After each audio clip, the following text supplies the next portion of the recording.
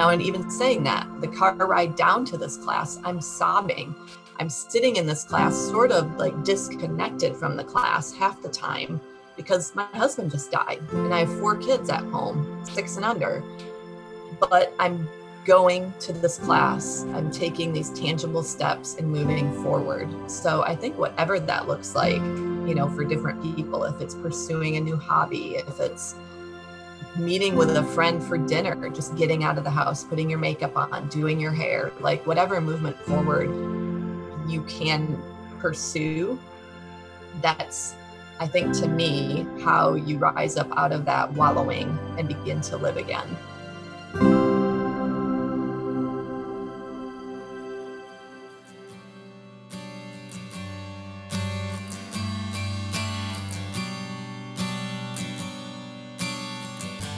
You're listening to the Reframing Ministries podcast, providing help, hope, healing, and humor for people walking through pain.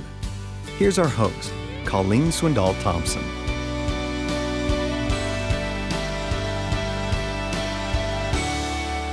Hi, everyone. It's Colleen with Reframing Ministries. I'm so excited to introduce to you someone that is a remarkable individual, and she will speak into the places that we are feeling tired of transition, struggling with mental health, struggling to make sense of the world that is going on around us, but also what's going on in us. And we're going to talk with her today about this fabulous book, Blended with Grit and Grace. And girl, there's a lot of grit and grace in there, isn't there? There is. And thank you so much for having me today. And I'm excited. You're welcome. Well, I'm going to I want y'all to know Jessica is an author, a speaker, a podcast director or interviewer, mother of 9. 8. Well, 8. Yep. 1 is in heaven. And that was so important to include. And one son has profound disabilities. She is a producer and founder of the Lucas Project, which is a nonprofit organization that provides recognition, resources, and respite for special needs families. So can I come to that too? Of course. Your first book was featured on the Today Show, the Huffington Post, and in the Daily Mail. And you had pretty much Beauty from Ashes. It's a memoir story of your past and history. This new book, and you've already signed a contract for another one, is the rest of the story as we know it today. I'm going to start by asking you, fill us in on where you started Grit and Grace.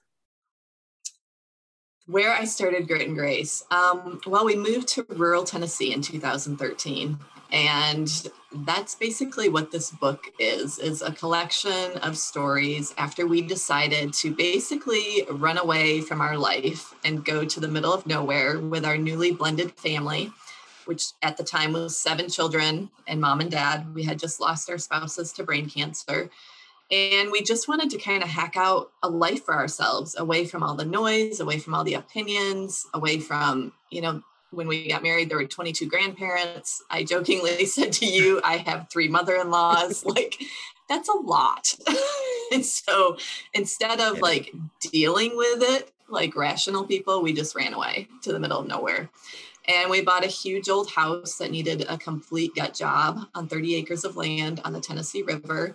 And we just, lived the simple life for the next 6 years, which, as we discovered, really isn't all that simple. Had another baby in the process. But it's just our stories of living off the land, blending our family, adopting each other's children, grief, remarriage, miscarriage, special needs, just the whole kit and caboodle thrown into a book. And it's not like a how-to book. It's just me sharing what worked for us, what didn't work, our joys, our failures. And I hope that people who read it can just consider it like a companion piece to their own struggles. And I think above all else, get hope out of it. Yes. It's not just for blended families. It's about, rising above whatever life throws at you and allowing a time frame where you kind of wrestle with it and question God and rage and then making a conscious effort to rise up out of the muck and move, even baby steps, but move towards something life-giving. And like my motto, just keep living. I mean, that's all we can do with this one crazy life that we've been given. Yeah. And that's how I try to live my life. Well, let's go back for a second, because what I didn't mention was the fact that you had already lost a spouse to brain cancer with 4 children. Is that right? Mm-hmm. Yep. And then your husband, your current husband, he had lost his spouse to brain cancer with 3 children. Mm-hmm. And so there was a bonding of, we've gone through this medical nightmare together, and there's so much to talk about with that. And I love how you started the beginning of the book. It says, in the beginning, there was a couple, this pair of lovebirds named Jessica and Ryan, flitting about in bliss and romance, and something hit them one day like a nosedive straight into a freshly Windexed window. I loved that. Bam! The couple was stunned silly as they took off the rose-colored blinders, unruffled their feathers, and saw what everyone else was seeing, and that was reality. So as you stepped into reality, walked down the aisle with Ryan, 5 months into it, you're living this life, trying to blend everything, along with grief that was involved from the past. Mm-hmm. How in this world did that start to unravel you both? Because that was a new beginning from an ending you'd walked through thinking, okay, we've tackled the hardest stuff in life, not ever anticipating the new stuff that you would tackle, that you would talk about in the book. Mm-hmm. As you started to unravel, were you thinking, this is not what I expected, God? What am I going to do? I don't know that it was, this is not what I've expected, God, but wow, I was really naive jumping into a blended family. This is a lot more than I bargained for. And I would say those first couple of years, because our children were all so young, when we got married, they were 7 under 7.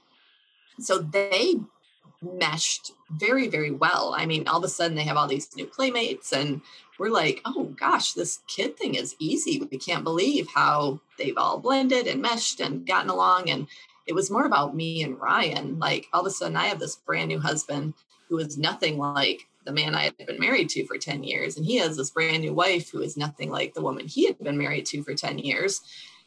And not only that, like, I feel like I had done a lot of my grieving because my late husband's cancer journey was 3 years long. Right. So by the time he died, I had kind of moved through those stages of grief. Ryan's late wife's cancer journey was only 4 months long, from diagnosis to death. Mm. So in essence, I was kind of a giant Band-Aid for him for a while, like, because he just didn't address his grief, and kind of in, I don't like to stereotype, but typical male fashion, just wanted to fix the problem, which was, I need a wife, I need a mother, I love this woman, let's do it. We should have gotten some therapy, but we did not for about the first year and a half. And then when we finally landed in a therapist's office, we had a lot to work through. Right.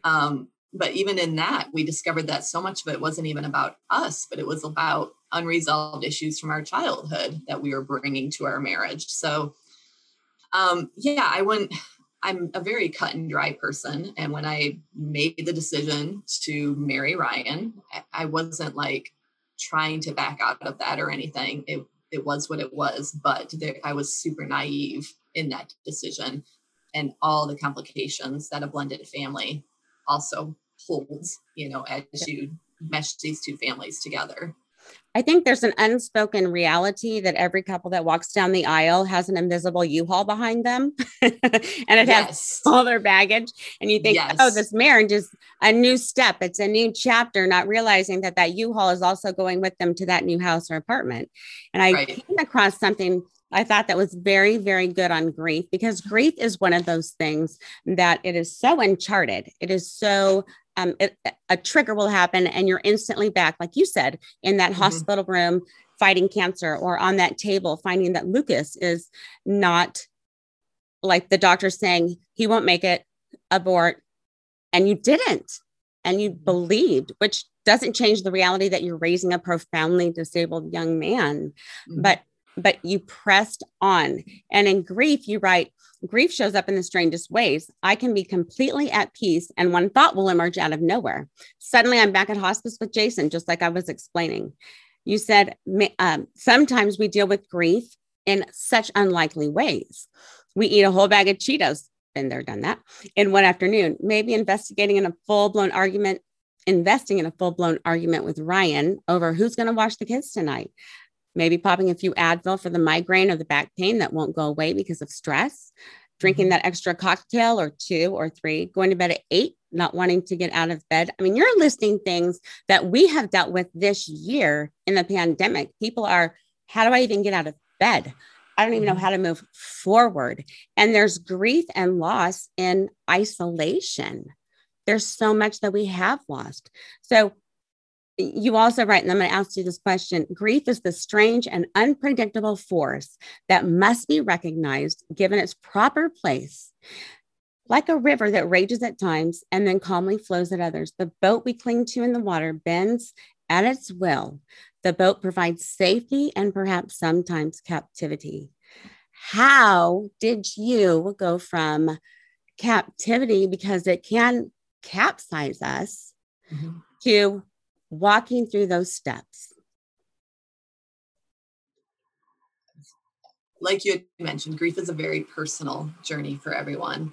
And I can only share what worked for me. But for me, it was conscious movements forward. So that can sound kind of vague. But for example, after Jason's funeral, I was driving home by myself. I had probably 50 people offer to come stay with me or comfort me. And I just wanted to be alone with my children. And I pulled into my driveway and I looked down at my hand and I noticed my wedding ring. And I knew that I was no longer married. So for me, it was removing this object that presented or represented a lie to me on my finger. And for me, that was movement forward, recognizing in that moment, you are not married anymore. And I think that's the movement even that spurred me and allowed me to pursue love again. Shortly thereafter was I had faced the fact that my husband had died. He was in heaven. I loved what I had with him, but it was no longer my reality. And I wasn't willing to live in a false narrative, just me. That might not work for other people. So you obviously said, I'm not going to live in a false narrative. I'm going to be in reality. Yes. Okay. And then even a week after his funeral, I had signed up for a master's degree class at the local university. I was working towards my master's degree. And in the midst of all of that? I had been working on my master's degree for like 8 years. Amazing. And I had contemplated not going to that class, canceling it. And I thought, you know what? I need to continue moving forward. I have to keep living for my children, for myself. I want this master's degree. I have 2 years left before my time frame runs out. So I'm going to get my butt out of bed and go to this class. I'm going to hire a babysitter for the kids, and I'm going to do this movement forward. Now, and even saying that, the car ride down to this class, I'm sobbing. I'm sitting in this class, sort of like disconnected from the class half the time because my husband just died and I have 4 kids at home, 6 and under. But I'm going to this class. I'm taking these tangible steps and moving forward. So I think whatever that looks like, for different people, if it's pursuing a new hobby, if it's meeting with a friend for dinner, just getting out of the house, putting your makeup on, doing your hair, like whatever movement forward you can pursue, that's, I think, to me, how you rise up out of that wallowing and begin to live again. In the book Atomic Habits, I came across the one of the suggestions is don't look at 90% progress toward that goal. It's a 1% progress, 1% a day, just 1%. And that's what you did. I think the universal truth is you held on to your identity. Yes, I'm wanting to pursue this. And this is the goal that that I have, and I will choose. So making that choice, because we all have a choice, whether we believe it or not, we have the choice. Wake up today and take it 1 minute at a time, or stay in bed. That's a choice. And then just being honest, I sobbed all the way down there, but I showed up. I made appointments with people. Those are so practical and can so get lost when we are saturated with grief. But you chipped away at the stone until you were able to get to the root, because you also mentioned a lot of stuff goes back to childhood. And in that process, how did you allow those things to emerge? Childhood stuff? Yeah, because like you said, we can medicate our grief, we can avoid it, we can do 1,000 different things. And yet what you really were grieving were things that were in your soul, taking up space. And you didn't want that in there. You wanted to fully love Ryan. You wanted to fully be present. Well, EMDR helped a lot with that. Did it really? Okay. It did.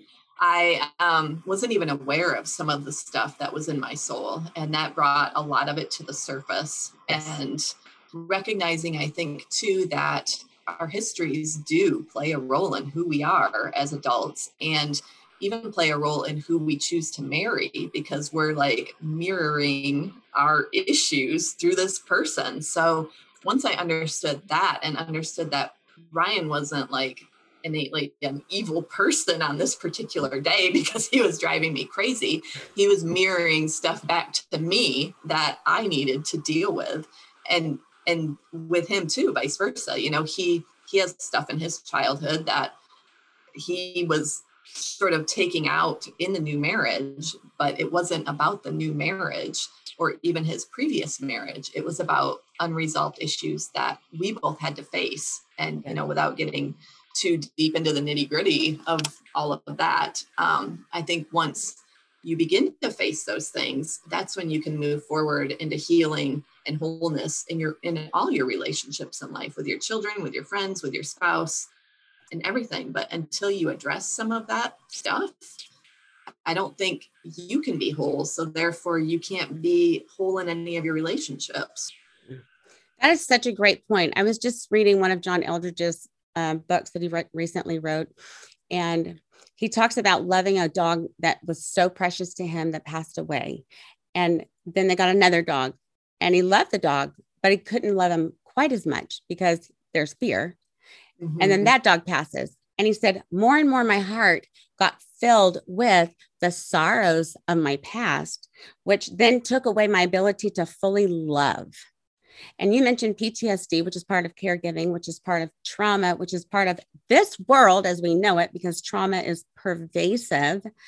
So you chose to unpack your heart, which there should not be any stigma about that. That is the best, most healing thing you can do, is reach out and say, my heart's packed and I need to get this stuff out so I can fully live and love and receive what God has for me. That had to be hard work, but good work. Yeah. And I think our experience is actually a little bit different than what John Eldredge talks about. I think having loved and lost a spouse so young, we now embrace every moment we have together and recognize that it can be, you know, it can be gone in an instant. So we do really try to live each day as if it could be our last. And we don't take each other for granted. We really prioritize time together and date nights and family time. And because when you've gone through that, I mean, that's a hard lesson to learn, but I think we've learned it. I hope. Well, and it's amazing how you have prioritized family. You guys have to sit down meals. I love that you hate laundry, because I have a hate issue with laundry as well. But the bins, crunchy towels too. Yeah. Or, you know, whatever's going to dry you off. If it's last week's socks, you know, dry off with last week's socks. Sorry. The fact that you were able to prioritize. So you and Ryan came together and said, okay, look, we've got this Jess, Ryan, Jess Plus the Mess, which is your site, by the way, and that I love. Go and see it, everyone. Was that just an evolutionary process, or was it very purposeful, very direct? How did you do that? How did we prioritize time together? No, because I loved that as well, but I won't touch on that until later. Okay. Just with managing all the kids and all the moving parts. Oh, goodness. Well, how long do we have? Right. We went into the marriage understanding that we had never had an opportunity to date without children. I mean, we dated with 7 children, and then we were married immediately with 7 children. And we recognized very early on that our marriage would never work if we didn't prioritize time together. So it wasn't a ton of time, but I mean, for us, what that's looked like is just walking together in the morning, praying together, and then going on a weekly date night, and then prioritizing like a vacation once a year together. But yes, with so many moving parts, again, I think our answer to that was running away to the middle of nowhere, because it became so overwhelming with all the opinions and all the desires that we just couldn't say yes to everything, or we would have drowned. So it was, let's get the heck out of here. Let's go heck out of life away from everybody. But we needed that time to blend our family and to become a family. And it was really difficult, but it did what it was meant to do. And I don't wish we didn't do it. It served its purpose. And now we're back in Michigan pursuing community again. I think, in fact, I sent a text to my husband. I'm like, they have a weekly date night. They get away once a year. They take a sabbatical. He's like, wow, great couple. And I'm like, hand. Because we have teenagers too who can babysit. Sure. And, we hire them to watch. And when I say a date night, I mean, we're talking 2 hours, 2 or 3 hours, like getting away, eating our food, coming home. So, but it's without the who's going to order what, and the yelling across the table. And then Lucas, who's nonverbal and 16 right. and wants to be involved. So he screams. I mean, right. That's maddening. So you truly made it a priority, which tells everybody as who are caregivers, and that number, what is it, 24% now, but it's supposed to triple by 2050. Right. We have to choose to prioritize that time together, or it will get sucked away. And I have learned that just in falling apart physically and emotionally at times. When, Colleen, you've put every other thing in front of prioritizing the person God's made you to be and to become. Speaking of Lucas, tell me a little bit about Lucas. Lucas is 16, just had his last day of school today, so we're a little unnerved, but he will have summer school this year for the first time in 7 years, so we're very excited about that. He was born with hydrocephalus. He had a stroke in utero when he was 20 weeks old, and we were told to abort him. There was no hope, and we decided to put his life in the Lord's hands and just have faith that God's will would be done. And he was born, came out of me screaming with life, and thank God. Right. And he spent 2 weeks in NICU, and then they handed us our baby and said, good luck. We were like, how do we go from like our baby's going to die to here you go? And we went home, and he has profound and complex needs. He's incontinent. He's primarily nonverbal. He needs help and assistance in every aspect of his life. Limited sight, limited mobility, but he's pretty happy for the most part, up until I would say about puberty. And then we sort of saw a shift occur. And in all kids that happens. Yes, became more aggressive. We've had to pursue some medication, which has been very helpful.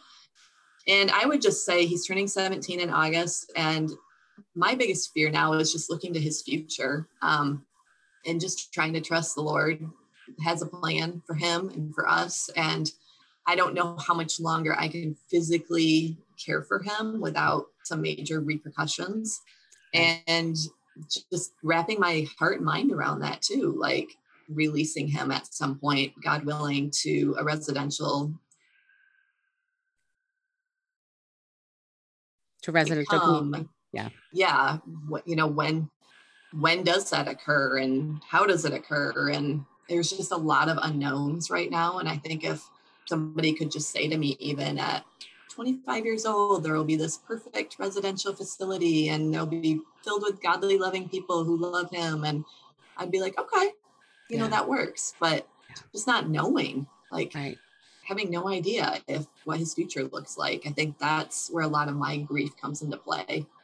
Which, by the way, that's the number one concern for all caregivers is what is going to happen. I love that you talk about being afraid and your definition of fear, which we all have different definitions of fear. But the fact that you are trying to harness your imagination, saying, you know what, Lord, he is yours first. Mm-hmm. And we don't know, as we've learned through the pandemic, we don't know what tomorrow will hold. That is the exact same thing that's true with our loved ones that we care for. We don't know. And it's a conscious choice, just like taking care of those issues, to choose to keep moving forward, knowing, mm-hmm. God, you have a plan. And also the fact, I loved that you wrote, you love him, and the fact that he's changed your life in so many ways. What are some of those areas where you are so thankful that he is in your life? Well, he's humbled me like nothing has. I mean,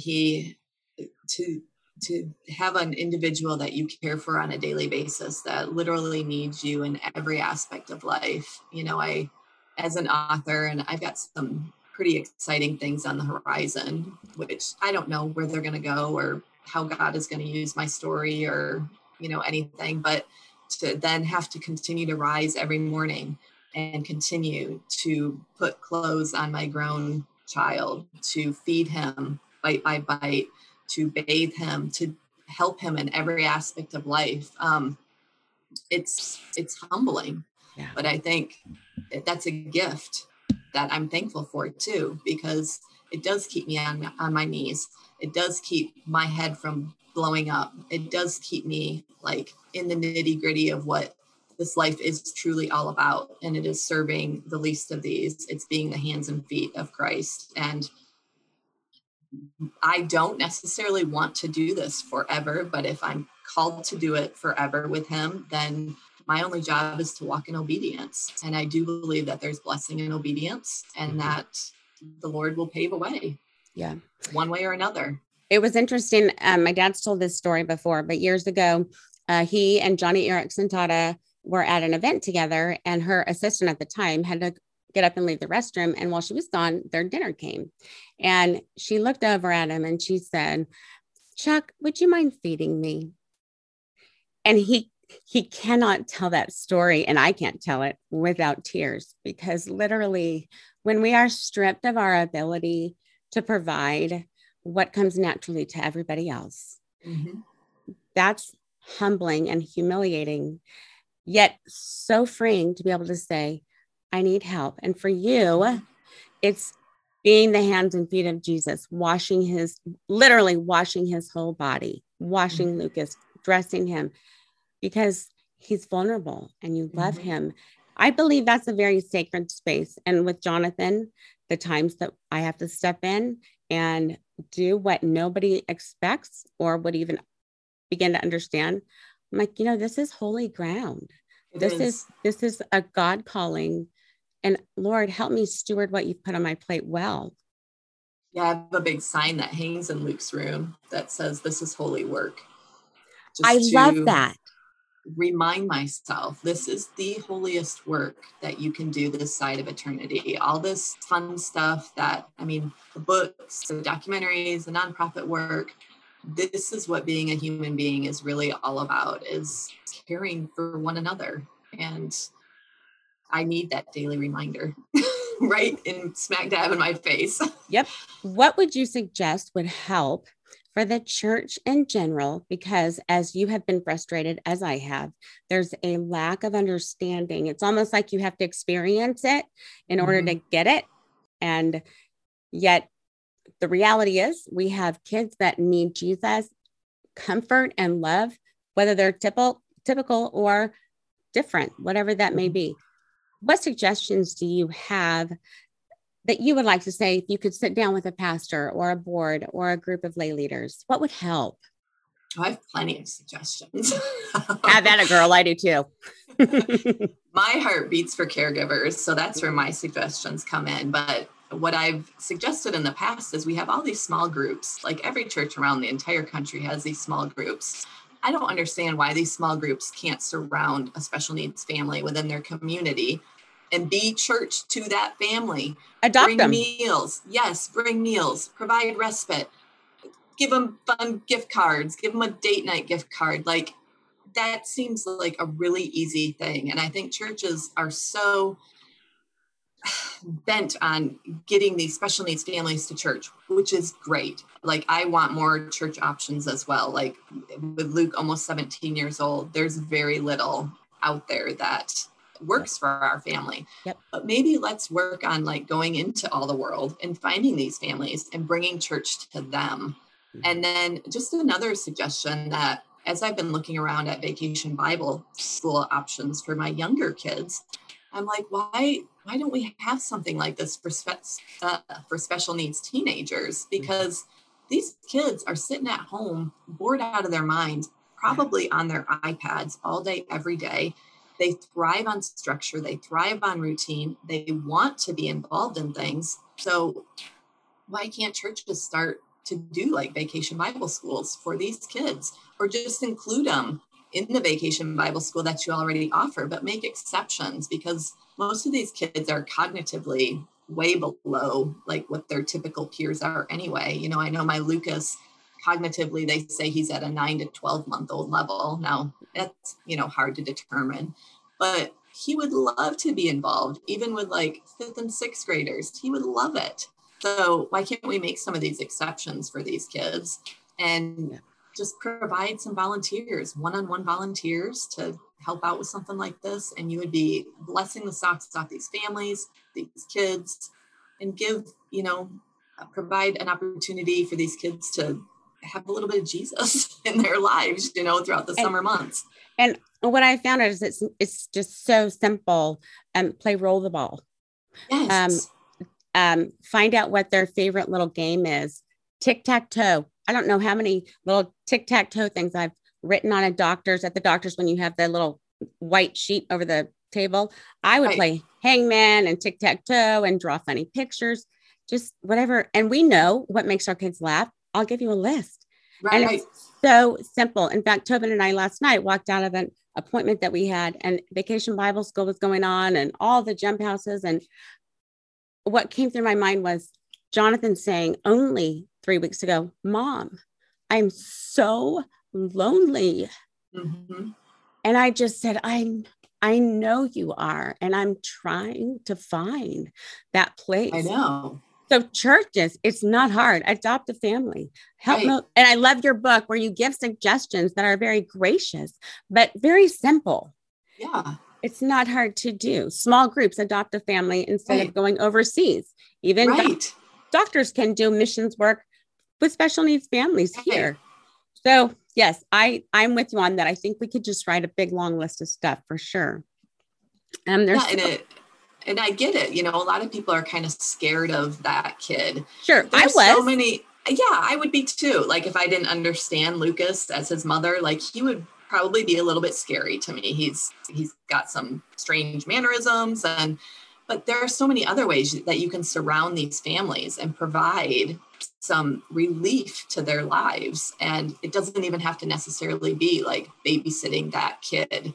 It can be like simply showing up with a meal, or if you cut hair for a living, show up and offer to like cut the family's hair in the comfort of their home, just to make it easier on them, like cross one thing off their to-do list and, you know, be on your merry way. Yeah. I just am longing to develop a place one day. This is my just passionate dream, where it's almost like a Walmart for special needs families, where you have a section where you could find healthcare, and a section where moms could just sit down for a while, and a section where you could find legal help. I know, wouldn't that not be fabulous? And it wouldn't be going to all the different places, a pharmacy, a haircut place, a place where you can get your nails done if we ever get our nails done. But it doesn't seem hard for us because we're living in the day-to-day. Mm-hmm. For the rest of the world, if it's not a money-making business, it's kind of tossed to the side. So if any of you are builders and want to give your time to a worthy cause, get a hold of Jess or me. Right. We'll give you something to do for sure. Right. Well, we'll put your money to good use. Exactly. And honestly, there are hardly any places. I know about 3 in the nation that I would feel very comfortable with, and they've done it so well. Yet let's just continue to pray. And caregivers, we're praying for you to find places and to cultivate getaways for caregivers that aren't meetings that go through 5 different seminars. It's you can go away. And yes. You want to say anything about that?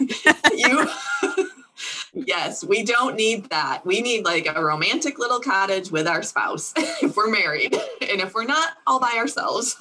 Yeah. In fact, I got super worked up a couple of years ago, and I was with my son, and he said, Mom, are you going to be okay? He was going to drop me off and go meet some friends. And the water, I was by the ocean, my love language. And I'm like, yeah, I really will be okay. Sure, you're going to be okay by yourself for a few hours by the water? I'm like, yeah. I'll be fine. He goes, I think I picked up a different mother.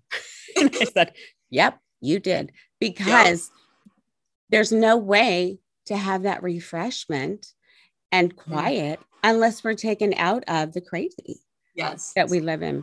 Well, Jess, we don't need to get up at 9 a.m. to go attend a seminar when we're supposed to be taking a break. Exactly.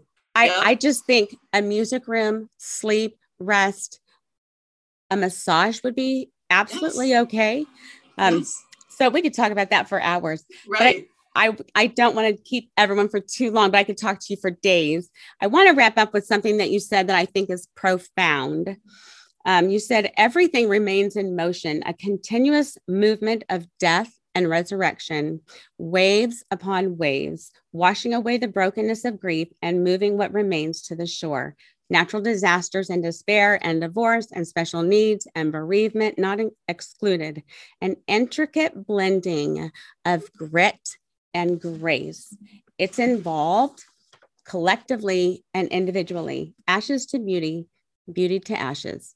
And that's the cycle that we live in. Will you speak to that person who is going through that divorce, facing despair because their child has a mental illness they can't figure out, going through the death of a loved one, coming out of COVID, or has faced a natural disaster and is homeless? I mean, there's an endless list of ways God brings us to the end of ourselves.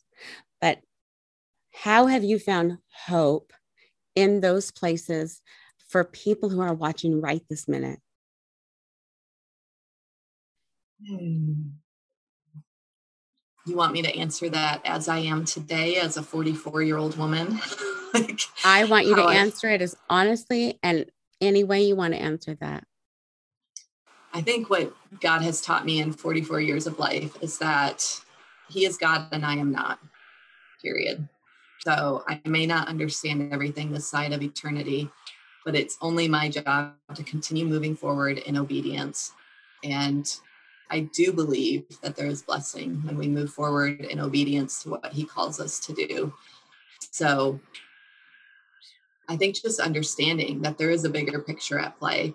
Mm-hmm. And if we can just hold on till the Almighty flips our page, like we have no idea what's around the corner.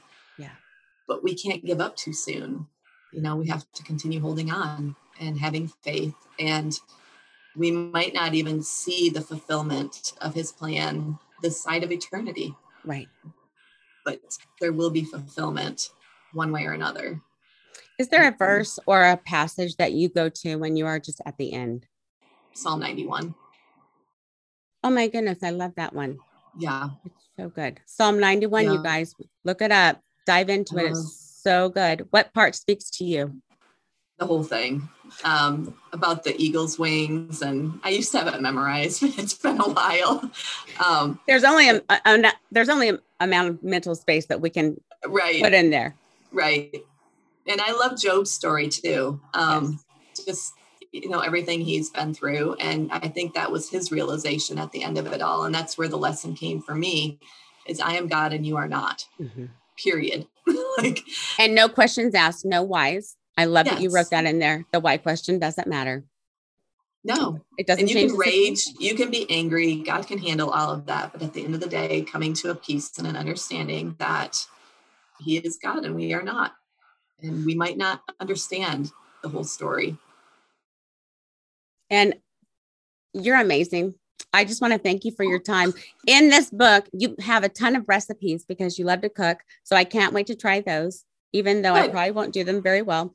But you guys, seriously, check out her book. And you can be found at Jess plus the mess. That's a spelled out word plus.